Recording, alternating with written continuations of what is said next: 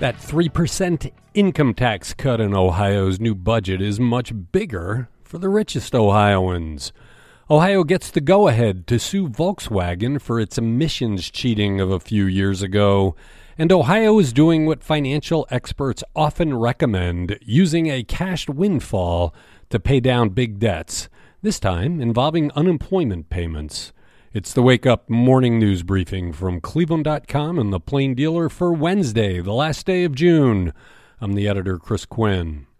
Even though legislative Republicans have been touting what they've called a 3% across-the-board state income tax cut in the new state budget, Ohio's richest would actually see cuts far greater than that.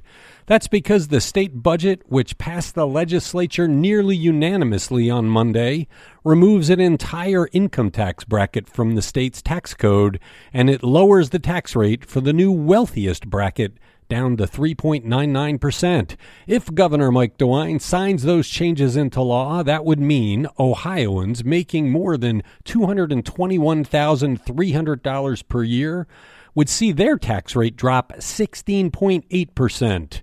Ohio taxpayers making somewhere between $115,000 and $221,000 would see their rate fall by 9.6%.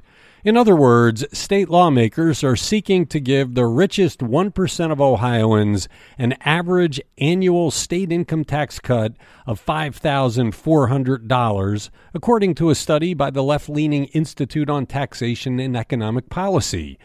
By comparison, Ohioans making between $42,000 and $65,000 per year would save an average of $49 per year.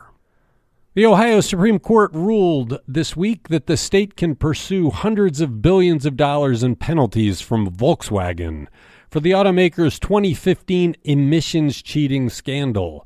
The 6-1 decision from the state's high court comes through even though Volkswagen argued it would create regulatory chaos and could open the company to lawsuits from other states and thousands of local governments for their violation of clean air laws.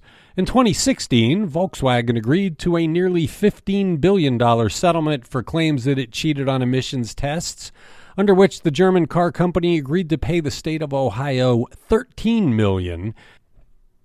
More than half the money Ohio is getting from the latest federal coronavirus aid package this year will be used to repay a $1.5 billion federal loan to cover unemployment benefit claims filed during the pandemic. House Bill 168, which passed the state legislature with little opposition, also appropriates a total of $756 million for local economic recovery initiatives, water and sewer grants, and other things.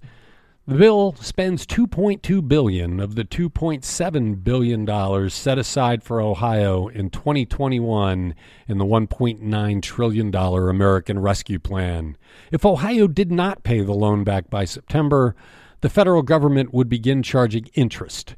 That would mean Ohio employers would see increases in their unemployment taxes of 50%, 100%, and 150% in successive years, according to Lieutenant Governor John Husted.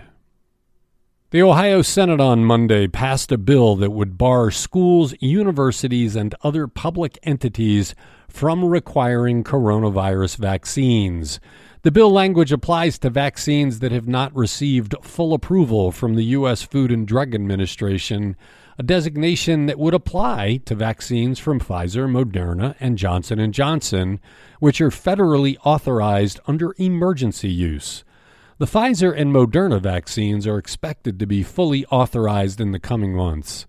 State Senator Andrew Brenner of Delaware County said it would prevent schools and universities from requiring vaccines as a condition to attend class or participate in sports, or from otherwise discriminating against unvaccinated students.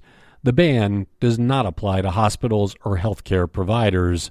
To become law, it will require the approval of the House and Governor Mike DeWine's signature.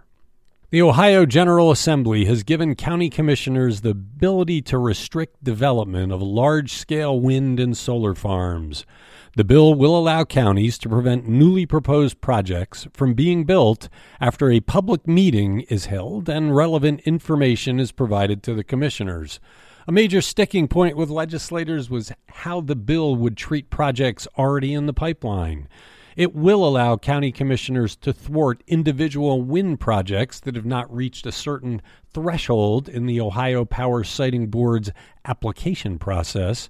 Projects have 30 days after the new law takes effect to meet that threshold. Also, if there are material changes to a project, such as an increase in the number of turbines or their height, then the project would go before the county commissioners for approval. Solar projects would be grandfathered if they have met application requirements with a regional authority that controls the flow of wholesale electricity across several states. Thanks for listening to The Wake Up from Cleveland.com and The Plain Dealer.